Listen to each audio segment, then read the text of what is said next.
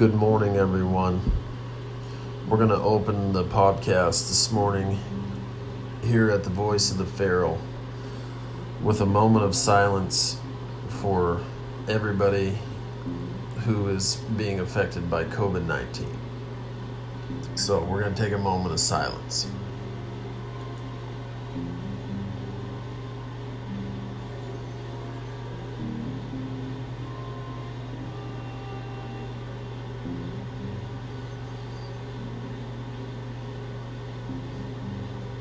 And if you know anyone who is suffering, or you think someone is, do the right thing and pick up the phone and get some help. Okay, let's get started.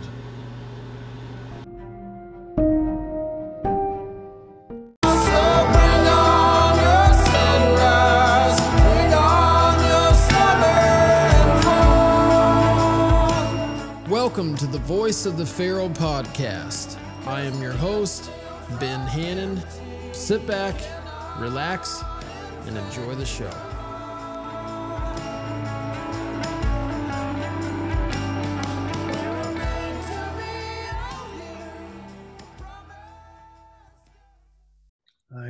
I'm recording now.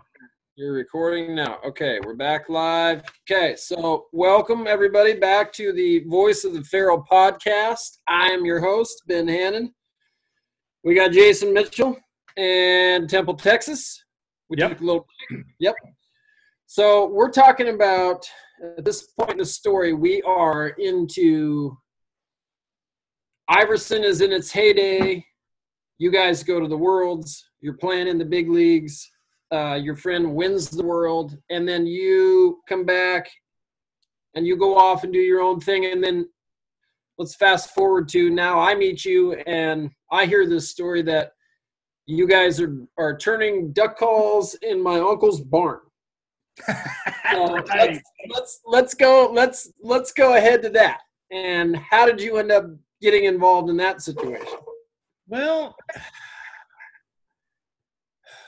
we might need some clarifying comments from Uncle Kim on this, but I can't remember if I think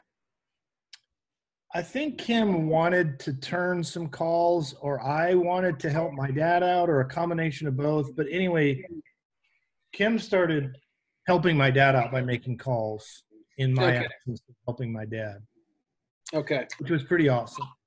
Okay. And yeah, so I think he was making parts just, when he wasn't flying, he was down messing around in the garage making barrels or whatnot for my dad. Okay. And, Yeah, I remember that. I don't remember how long that lasted, but it did for a while, and I think it was helpful to my dad. Really? Yeah, and I can't remember, and it may be that I think part of the deal was, okay, now I'm remembering right. So when I was still in seminary, I had some machines where I was turning parts for my dad. That was it. Okay, here we go. Okay. Cobwebs are falling off. And so when Cheryl and I moved north, the cobwebs, yeah. Okay. I brought those machines with me, and then I think I put them in Uncle Kim's barn, and then he started messing around. I don't think I did a ton of work for my dad up in Vancouver because I was pretty busy planting the church. Yeah. Kim allowed me to store some things there, and then he started playing with it, and then he did a bunch of help with my dad. Okay. Yeah. So it's pretty impressive. And your dad, he raised your whole family on this whole Iverson thing, right? I mean, he eventually transferred out of the city work, and this became his. Yep. Got a younger sister, had an older brother. He passed away when he was 29. He had cystic fibrosis. So kind of the two big things for me growing up was family business, and then my brother's disease, which, took a lot of attention. But I wouldn't change any of it. So yeah, like in a way, having a family business when you have one of the kids who is in and out of the hospital was helpful because he could set his own schedule, and we could be available to attend to some of those things, but also work hard and make sure that we are making duck calls when we have to. So I don't know, and you can share as much as you like about this, but give me the rundown on what is cystic fibrosis and what does that do and where does that, tell me about that. Yeah. So he was born with it. It's a genetic disease. And so people, mom and dad have to be carriers of this defective gene, and then they have to match into the cystic fibrosis kid. So my sister Katie and I could have been cystic fibrosis kids, but we weren't, but my brother was. So we got part of one, but not both. And it's a disease that affects the lungs and the digestion primarily. So cystic fibrosis kids basically sound like smokers because they're not able to break down the mucus in lungs. And so they spend a good portion of their days fighting against mucus buildup. They get infections, have to go in the hospital. So they do physical treatments, inhalers, like a regimen of 2 or 3 times a day. My parents would do physical treatments on my brother. As he got older, they've automated a lot of that equipment that now they've modernized all that. So they wear chest things that shake, and they literally have to just cough up spit. Like if you've ever had a really, really bad chest cold, and you've hacked and pulled up like one of those really gross like things, and you spit and you go, oh my God, that just came out of me. That was like every day, like 3 times a day. You had to do that. So that's it's a tough existence. They've made a lot of progress in cystic fibrosis. So for him to live to 29 at the time was pretty miraculous because the average age was like 19. Oh, no. So they, and now the average age just pushed into the 30s. So they've improved the medicinal care, the treatment, and a lot of that stuff. But like in our current state, like cystic fibrosis folks are super vulnerable right now to the COVID virus because they're already vulnerable because of all that's going on in their lungs anyhow. So anyway, it's something that we were very involved in, obviously because of my brother. But yeah. Yeah, I'm sorry to hear that. That's Yeah, he was great. He was awesome. You know, he competed in duck calling contests some himself. He didn't get into it as deep as I did, but he was a great dude. We were grateful to have him for as long as we did. It's weird to say that, like, I was really happy he only made it to 29, but it's like at the time we were like, we all knew in our heads like it's a possibility. You know what I mean? Yeah. So and that, I've been through that with some people that have been in my life where you feel relieved that they don't have to live like that anymore. Yeah. When they finally have no return, right? Yeah, exactly. Yeah, when they finally do go on, it's like, you know what? That's a relief that guy doesn't have to do that anymore. Yeah. What was a super blessing and a curse for him was all the way through high school, he looked normal, right? He was physically about the size of everybody else. He didn't, like a lot of times you meet CF people who have CF and they're very frail, because they can't digest and benefit from digestion. So they look like they're sick. He looked healthy, which was a problem because the PE coach would go, well, Mitchell's like smoking too much or whatever. Well, no, he had cystic fibrosis, dude. Calm down. Like, no kidding. They were getting on him at school.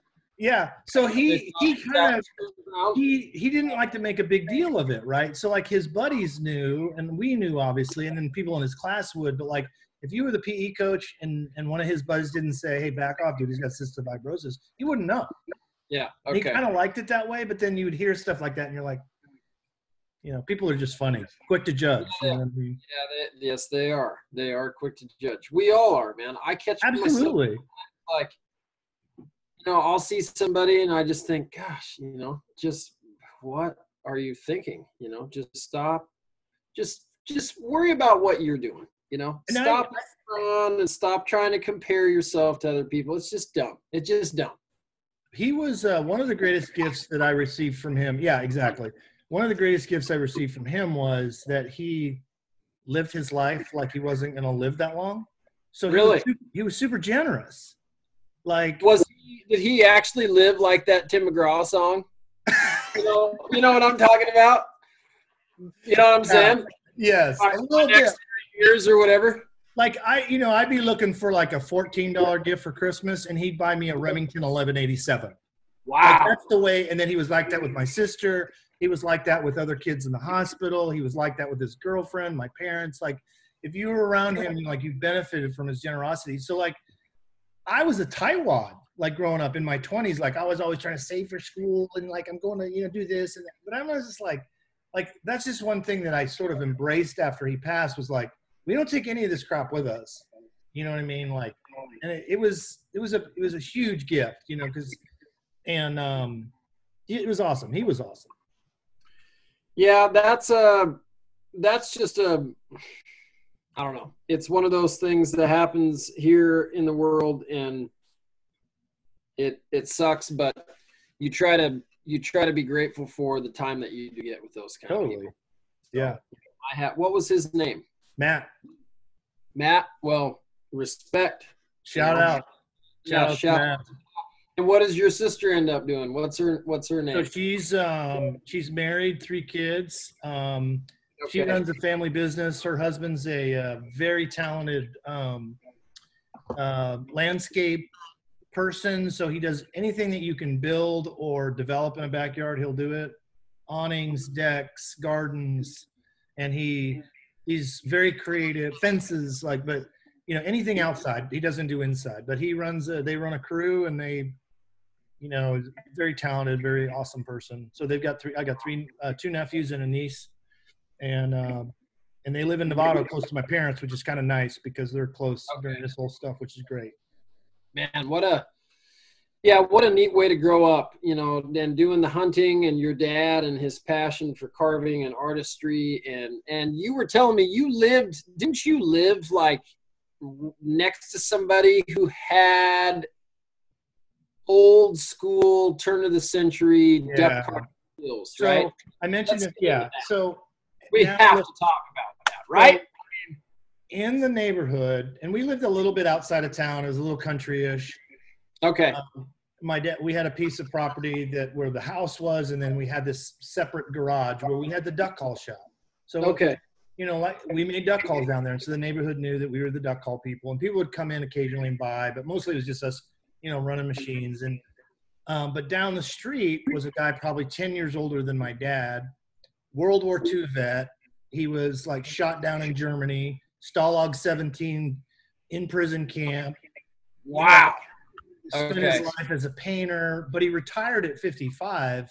So that was the time I was in high school. So he was like fishing and hunting, and he'd take me duck hunting. He'd take me, you know, sturgeon fishing, salmon fishing. So when I wasn't going with my dad, which was a lot, you know, he'd come by, hey, what are you doing Saturday? I'm like, what am I doing Saturday? Nothing. I'd go with you. So he carved. There's a very world famous duck carver by the name of I'll come up with his name, I forget, but he carved wooden decoys at the turn of the section through the market hunting days. And Bill Neal, our neighbor, Stalag 17, shot down in Germany guy, he got carving basically from the influence of this guy. So from like the end of World War, he carved his own decoys. Well, as time went on, people wanted to buy those decoys because he actually used them. And so he carved out of redwood stumps, mallards, widgeon, teal, bluebill, canvasback, you know. Wow, like out of redwood, we're talking about California redwood trees. Yep. So he'd get these blocks, and I'd deliver his paper, and he'd be in there carving on wood and painting decoys. Like, I can't. But anyway, so the fact that I grew up around him, my dad's friend Rich Radaganda, who was a fabulous painter, decoy carver, Bill Neal, decoy carver, dad, duck call maker. Like I grew around like a generation of people that in a way are sort of like that era is moving on, like because we've all learned how to make decoys and duck calls a lot faster. And so we're not interested in really using wooden decoys to hunt over anymore. We want them to sit up on a shelf. So like, I feel very lucky to have been around that, not just because I got to go hunting with a bunch of different people and that was awesome, but just because like the level of Americana that existed via my dad, Bill, Rich, these people who are in this universe that influenced me as a person. I'm not a talented artist, but I have an interest in things creative. You know what I mean? So, well, yeah, you're not an artist in the sense that you don't, you don't have black eyeshadow on and make an ass out of yourself on social media every day. Yeah, you're not an artist that way, but you're one of the most talented people. I mean, your rap sheet is just incredible. It's just like you have all I this. appreciate that.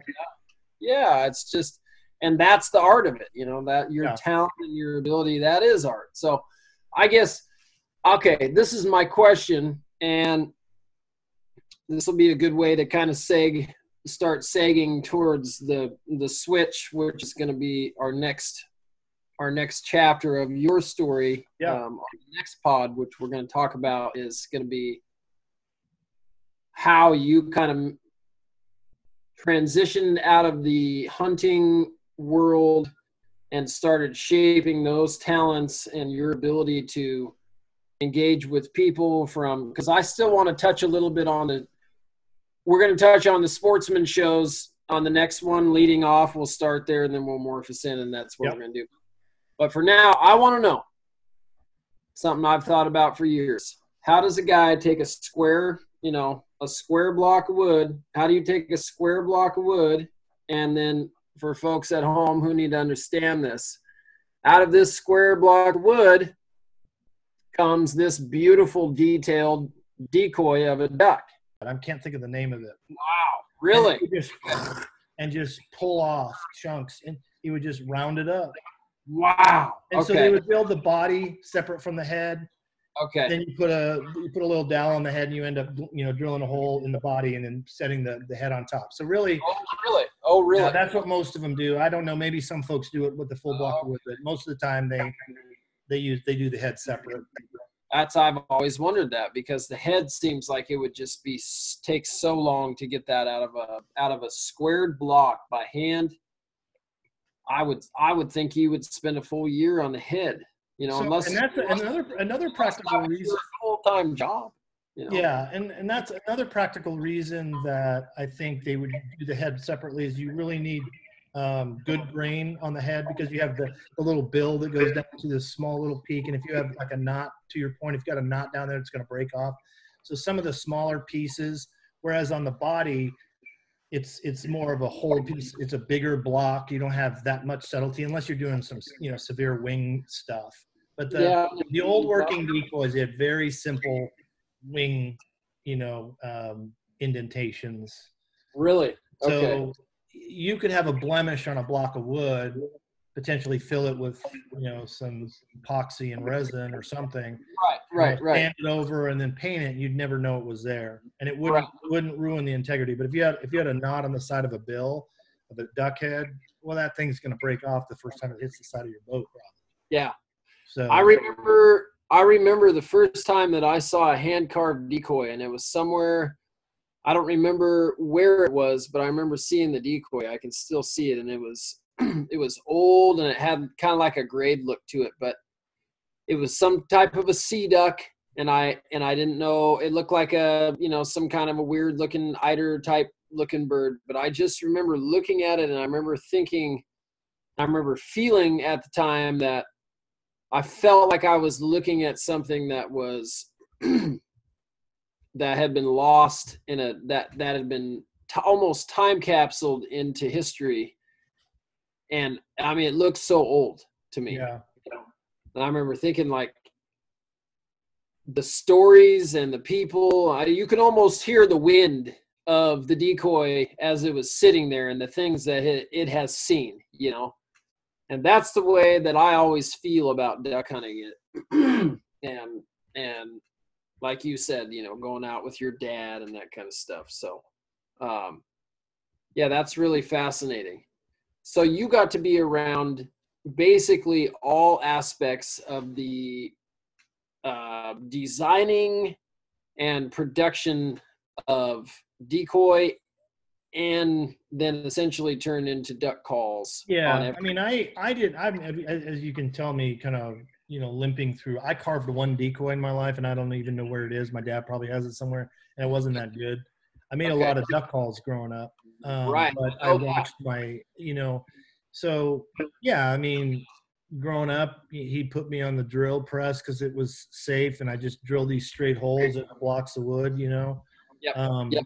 Yeah, that's right. Yeah, go ahead and show that. That's it. Is that Yeah, just this ends up becoming the barrel part of the duck call, but you put that on a lathe and spin it and turn it and okay? turn it Okay. into what would be a barrel, which is this piece here. Okay. So Okay. Wow. So you just get that and you shape it down, and that's what I remember my uncle. That's what they were doing with, right? yeah, he was probably making barrels. Would be my guess. Is what Kim was Okay. saying. Okay. Yeah. Okay. He might have been doing the rough turning on the stoppers too, but I mean, it's been a while. Okay. So the back is called a stopper. Yeah, this is called a stopper. Okay. It's got the reed and the cork on this section. This is the bulk of your work goes into this. Okay. This is really like once you get it cut to size, you drill a hole, and then you turn it on the lathe, and you're good to go pretty much. Okay. Okay. But so then walk me through the stopper. I mean, that's an intricate process. So you cut that. So if you look at this piece here, and I'll take it apart, but so imagine this being a smaller piece of wood. You're going to end up drilling this all the way through a square block of wood. Okay. You're going to turn it round into a shape like this. So imagine it didn't have all these cuts on this side. So you end up with this shape. And then the way that we end up doing it is we take, I'm going to take this reed out for a second to show you. Yeah. What we end up doing is cutting this surface here. Okay. By running it into a saw blade that's designed in a jig designed to get that exact surface. Wow. And then we using a router, we cut down through the forks and then create what ends up being the extension of the drill. So your initial drill comes down to about the end of the forks. Okay. And then you just extend the channel down. So it ends up being a lot of, intricate work. So, but most of the time, by the time you're done making those cuts, other than cleaning this up, like the burrs off of it, it's ready for a reed and a cork. And sometimes there's a little, manipulation you need to do to make it sound the way you want it. But the beautiful part is that, you can, Iversons sound a certain way, but like any wood call, any handmade call is going to have a little like variation from one to one, That's right. So people with a fine ear can tell the difference. Yeah. Yep. That's right. Yeah. Well, that's a very amazing process. And I don't know. I just hope you guys don't ever go out of business. I always felt so grateful to have somebody that was involved with a little bit of that and being able to grow up hunting with you and go on some hunts. I can remember some really funny stories going hunting with RJ and you and having, we were kids. So yeah, it was awesome. Our guns around and, I remember, do you remember that hunt where we were, I believe I had that old, I had an old boat. And me and your dad went out, and then we didn't. It was like a Monday, and we both. I know exactly what you're say. Yes, I do. And yes, I do. A combination of me and your dad convinced ourselves that because we were on navigable waters, we could hunt right next to the refuge. Yeah. And we shot geese, and then we both got like tagged right there. I do remember, and I can't remember. Did they come out into the slough, or did you actually take the geese in? And then, because the guy was like, it was Bruce. I remember the guy's name was Bruce, and he was just being such an idiot. He was giving you guys such a bad time about it, and it was like a gray area. No one had a real definite, answer for it. It was like half legal, and then it was like questionably maybe not legal. I think like it almost boiled down to the fact that because we were tied to the bank, we were on refuge property, as opposed to had we been floating in the middle and shot those geese, we might have been legal. So the whole thing was ridiculous, but of course. Yeah, the two ministers got tagged that day, which was great. Listen, man, it's ridiculous, and I want to say this too. Not all of these wildlife officers are that way. I have personally been able to deal with some outstanding. Absolutely, and they have a tough job. Yeah, from Fish and Game in many states. But when you have ones that make it difficult, it really sucks. I remember one time I caught the biggest salmon to date that I've ever caught, which I'm not much of a fisherman, so please don't think that I'm saying that. But for the little bit of salmon fishing I did, I caught a pretty good sized fish. I hooked a 40 some odd pound Chinook out here up by Bonneville Dam years and years and years ago. Got pictures of it, still to this day. And so we had caught the fish in a relatively small smoker craft. I was with a real good friend of mine named Matt Rowland. Shout out to Matt, great guy. Matt. Friends to this day, yep. And his wife and kids. Wife just survived cancer, and lived through that. So it's a big answer to prayer. So, anyways, our condolences and congratulations to the Rowland family. But yeah, so we're reeling up. It's terrible weather, snowing. We're gonna leave, and I usually suck at fishing anyways. Matt's really good. He should be a fishing guide, and so we're leaving. And I hooked this big salmon. So long story short, we end up getting halfway dangerous. The river's coming up real big. Water's getting big. It's a smoker craft. We go over to the Oregon side to try to tame this fish down because it's just getting crazy, just repeatedly getting crazy in the boat. And we're trying to get it to stop, and it's beating us up. And so we get over to the other side and get this fish taken care of, and just about the time we get done, this guy comes out of the woods, and it's Oregon Fish and Game, and he wants to know what we're doing on the bank and why the boat's there and why, where did we catch the fish. And so I was like, man, what is the chances that I actually catch a salmon and it's huge, and then that happens, Yeah, but exactly. We passed with flying colors. Nothing happened. We had all of our stuff. We had our licenses, so, but he was trying to make it difficult, and I didn't forget that.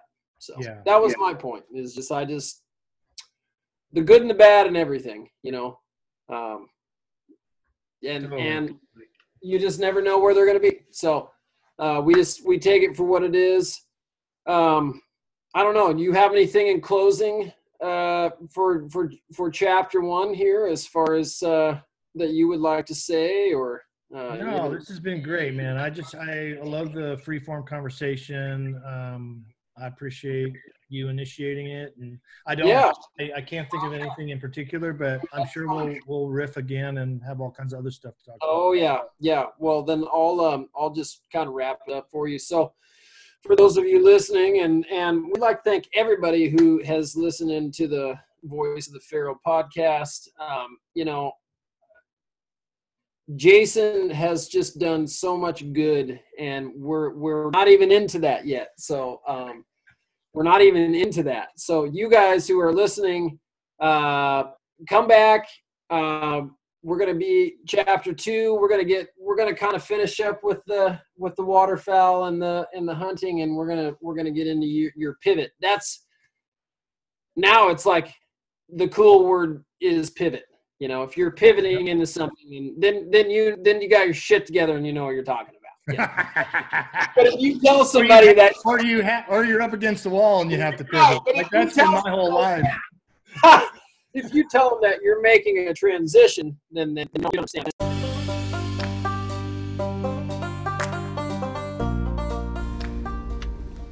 Okay, friends. The question is, and where we're going with all of this, what's going to be your legacy? What's going to be my legacy? Who are you going to choose to be? And what people are you going to leave behind? And what are they going to do with what you taught them? Are they going to do good things? Or are they going to do bad things? That's what we're trying to get at. So, it's a question for all of us. Come back next week. We're going to Temple, Texas, way down south. We're going to have Jason Mitchell on the line. You guys, it's going to be great. Thank you for listening to the Voice of the Pharaoh podcast, and we'll keep a light on for you.